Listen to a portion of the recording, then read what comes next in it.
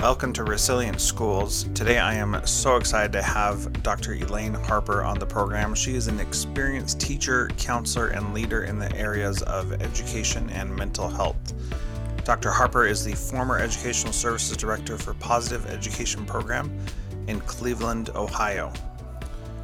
She serves people by teaching, facilitating, coaching, and mentoring individuals, teams, and schools and organizations who work with children and adolescents presenting emotional and behavioral challenges. Dr. Harper earned her doctorate degree in urban education with specialization in learning and development from Cleveland State University, and her doctoral research centered on emotional learning and bibliotherapy. Now, bibliotherapy is an area that is really fascinating, and Elaine, welcome to Transformative Principal First. I'm so glad you're here. Thank you so much, Jethro, for having me. It's great to be here. Yes, can you give us a brief idea of what bibliotherapy is? Because it's something that I hadn't heard about before I met you. Excellent. Well, bibliotherapy comes from two Greek words, biblio, which is biblio, and therapevo, which means to heal. So essentially, bibliotherapy is using the vehicle of literature and books to heal around different issues, whether they're clinical issues or developmental issues. Yeah, I love that. And I know the power of healing through literature, and I think that it's so powerful. So many lessons we can take away from things that we read and how they impact the characters and how we can apply them to our lives as well. And that was one of my favorite parts of being an English teacher, is being able to talk about those things with kids as we studied things.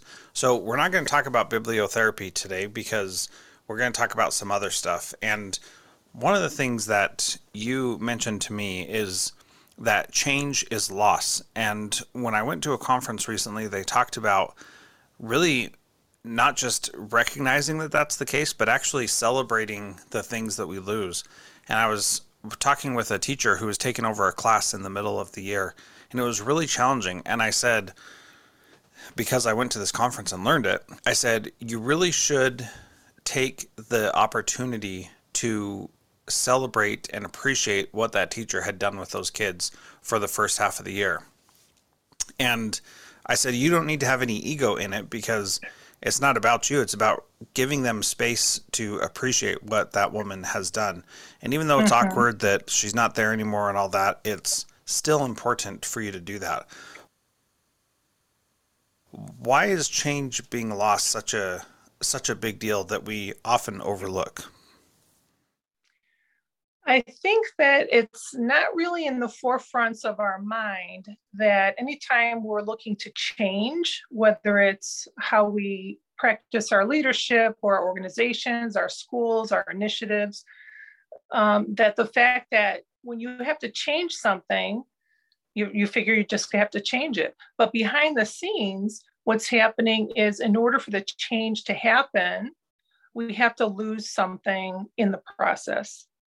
Yeah, that's really insightful. And I like how you bring that right to the front, that in order to change something, something has to be lost, because otherwise it wouldn't be change, right? So this is something that there are a lot of things that we do in education. We talk about change management and things like that. But why don't we pay more attention to the other aspects of change and leadership in education? What's preventing us from getting there?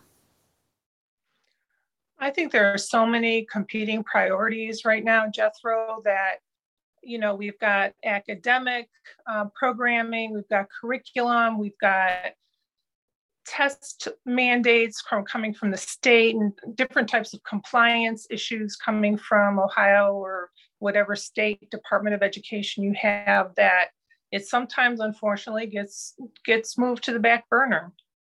Yeah, so you talk a lot about this idea of having a secondary expertise as a school leader on mental health awareness. Can you tell us a little bit about that? Sure, absolutely.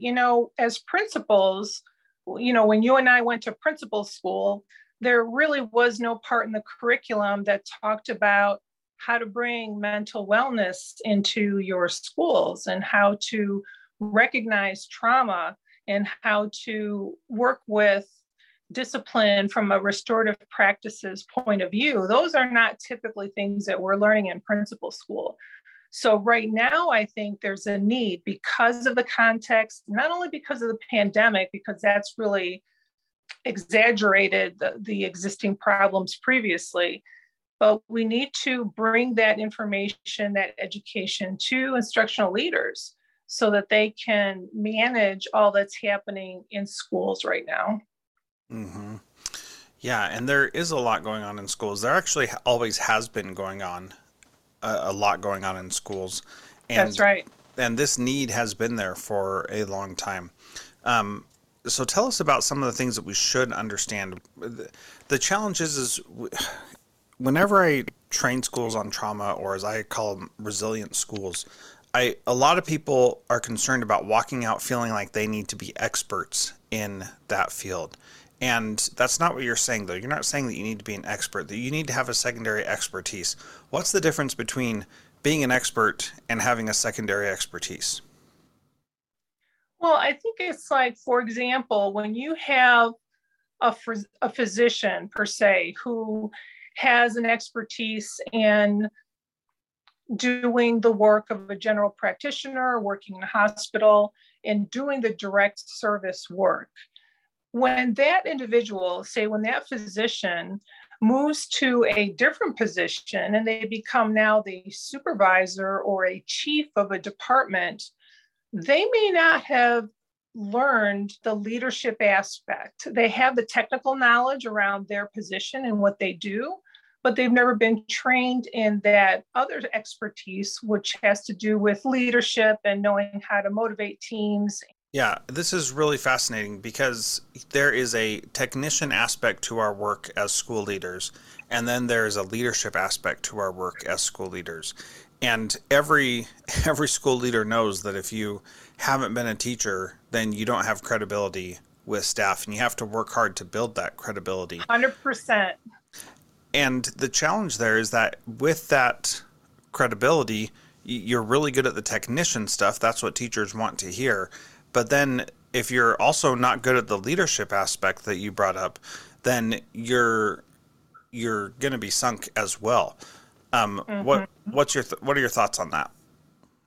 I think you're absolutely right. You know, there is tremendous power in having the leader having been a teacher, because it's really hard for teachers to look to a leader that doesn't have the credibility of having been in the trenches, as they say. So it's really important.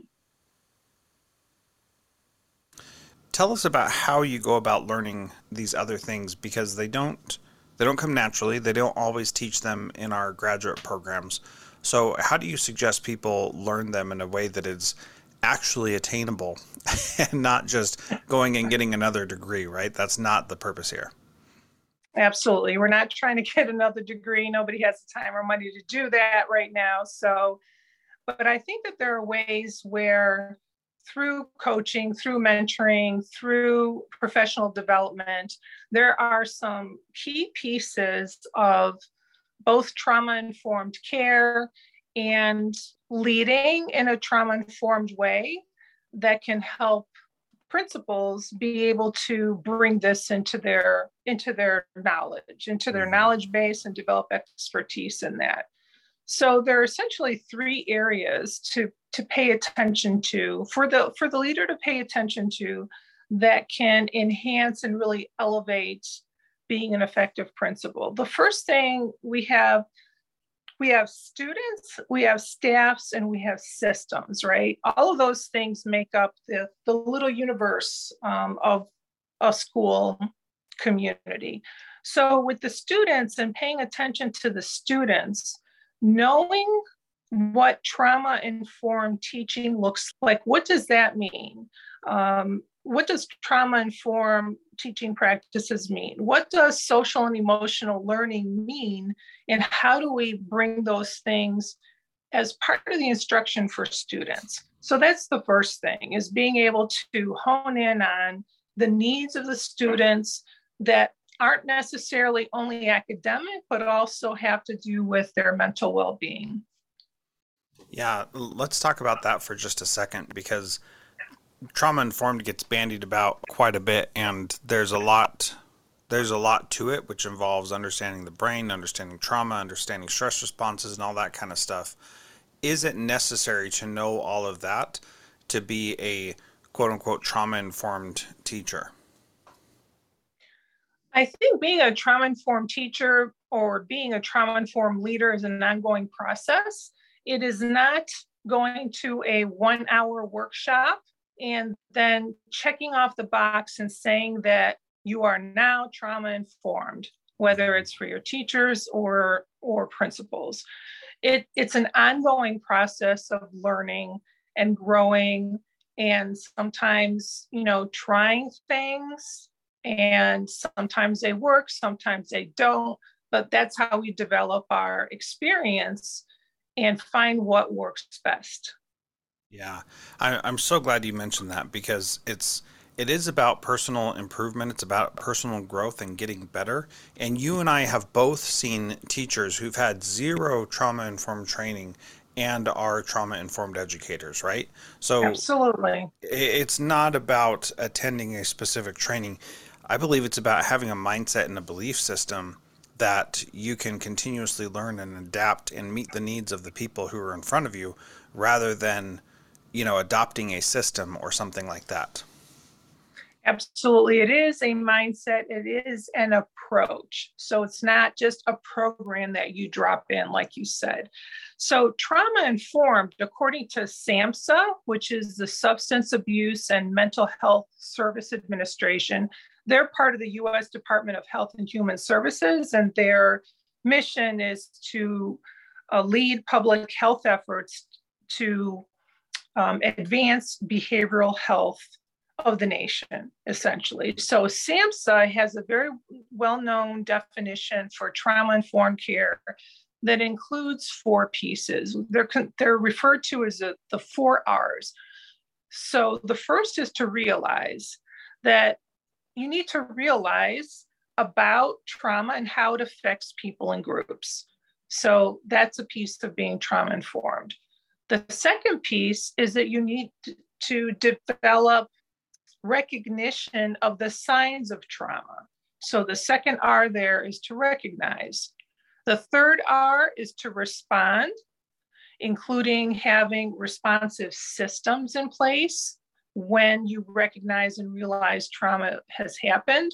And then the fourth R, according to SAMHSA, is that we need to resist re-traumatization in what we do. Yeah, that's good. And that is certainly helpful to give people an understanding of what that is. I appreciate that. So we talked a little bit about students. Let's talk a little bit about staff and what that looks like. That's one of the other areas to pay attention to. Absolutely. So when we're looking at staff, we have to understand and, in a trauma-informed way, realize about how trauma impacts people. And that includes the teachers too. So when we have staff coming into the building and they're there to do their best for kids, we have to be tuned into and be able to recognize signs perhaps of their own trauma, especially when it starts to interfere with what they're doing with the students. Yeah. And recognize their own trauma and then also give them tools to be supported as well. And that is easier said than done sometimes. And sometimes that's very challenging to know how to support someone who's struggling with that and how to make them feel safe and be able to respond to that. So let's talk about some of those systems that we can put in place also. So systems encompass a whole lot of things. Many of them are based in culture. What is the culture of the building like? What is the culture of the school district like? And how do we engage in things like approaches to trauma sensitive teaching and trauma informed care? So culture is a huge piece. Looking at systems of how do we evaluate our staff. As principals, we need to be evaluating our staff. And there are trauma sensitive ways to do that. And one of which is being able to find somebody where they're at and then add value or encourage their growth to the next step in an encouraging way. Other systems have to do with discipline. Like, what do we do with discipline? What are our systems and our processes for managing discipline in schools? And what kinds of school well-being activities are happening in the environment, not only just for the kids, but for the staff as well. So like you said, that they can support one another and the leaders can support the staff and they can really feel the opportunity to be connected. Yeah. So, how important is it to adjust these systems to what we're currently facing? I mean, a lot of schools want to bring in a program and implement it with fidelity, quote unquote. Does that work as it relates to trauma informed practices? I think that we look for programs for teachers because there is some merit to having some content that stays consistent, that everyone can build a common language around, that could be easily maintained over time as new staff come in to share that understanding. So, programs are a part of that, but it's the approach and how we implement those programs, whatever the programs are, how we implement those, what the approach is really can be more trauma informed or it can be less trauma informed. Yeah, and it can be more successful or less successful, and that's something that I've seen where we have implemented things with fidelity that were really not good for the people who were involved in it, and they were research based, and they were nice and they worked, but they left out the humanity of the people that were involved. And this is something that in a highly trauma impacted school, adopting scripted programs specifically made it more traumatizing for the kids, Mm-hmm. because the teachers, and for the teachers too, the teachers felt like they couldn't deviate from this scripted program, which means that they couldn't take the time they needed to deal with the kids that were right there in front of them. And I think you need to be really cautious as you're implementing those things, that you are doing what's right for the people there rather than doing what's right for the program. The publisher, the creator of that program, has never been in your school and never experienced what you've Mm-hmm. experienced, so you can't rely on them to know what the right thing to do is. Is that too controversial of you, Elaine? No, it is not too controversial because when you look at a bigger picture, you have those programs that are, can come and go in classrooms that are content or curriculum based. That's one piece. But the more important pieces are another two P's. Not only the program you have, but the process, which is how you're going about utilizing those programs. Are you allowing for teachers to make decisions and have some autonomy to really accommodate and adjust for the students they do have in front of them? So the process is just as important. And then the third P in that model, we've got the programs, we've got processes, and the most important piece is the people, right? It's not ever really in the end about the program. It's really about the people and the humanity, like you mentioned earlier, to stop and recognize and realize, respond to what's in front of you, and then be able to resist that re-traumatization that can happen in some forced implementation of a program that someone found interesting. Yeah, yeah, very well said. Well, Elaine, I think this is all really great. If people are interested in the work that I do around trauma, you can go to resilientschools.com. Elaine, where can people learn more about you and the work that you do? Well, they're welcome to go to my website at elaineharper.com. And that's a hub where I include my blog and upcoming trainings, workshops, white papers that have been written, and other information. And there's also a way there that people can contact me by email directly as well. I'd love to talk to people. Yeah, and I have gotten to know you over the past few months, and you are a delightful, wonderful human being. And if anybody is interested in this stuff, I would definitely reach out and learn from you, because you have so much wisdom, you have so much experience, and I feel like I'm smarter just for knowing you.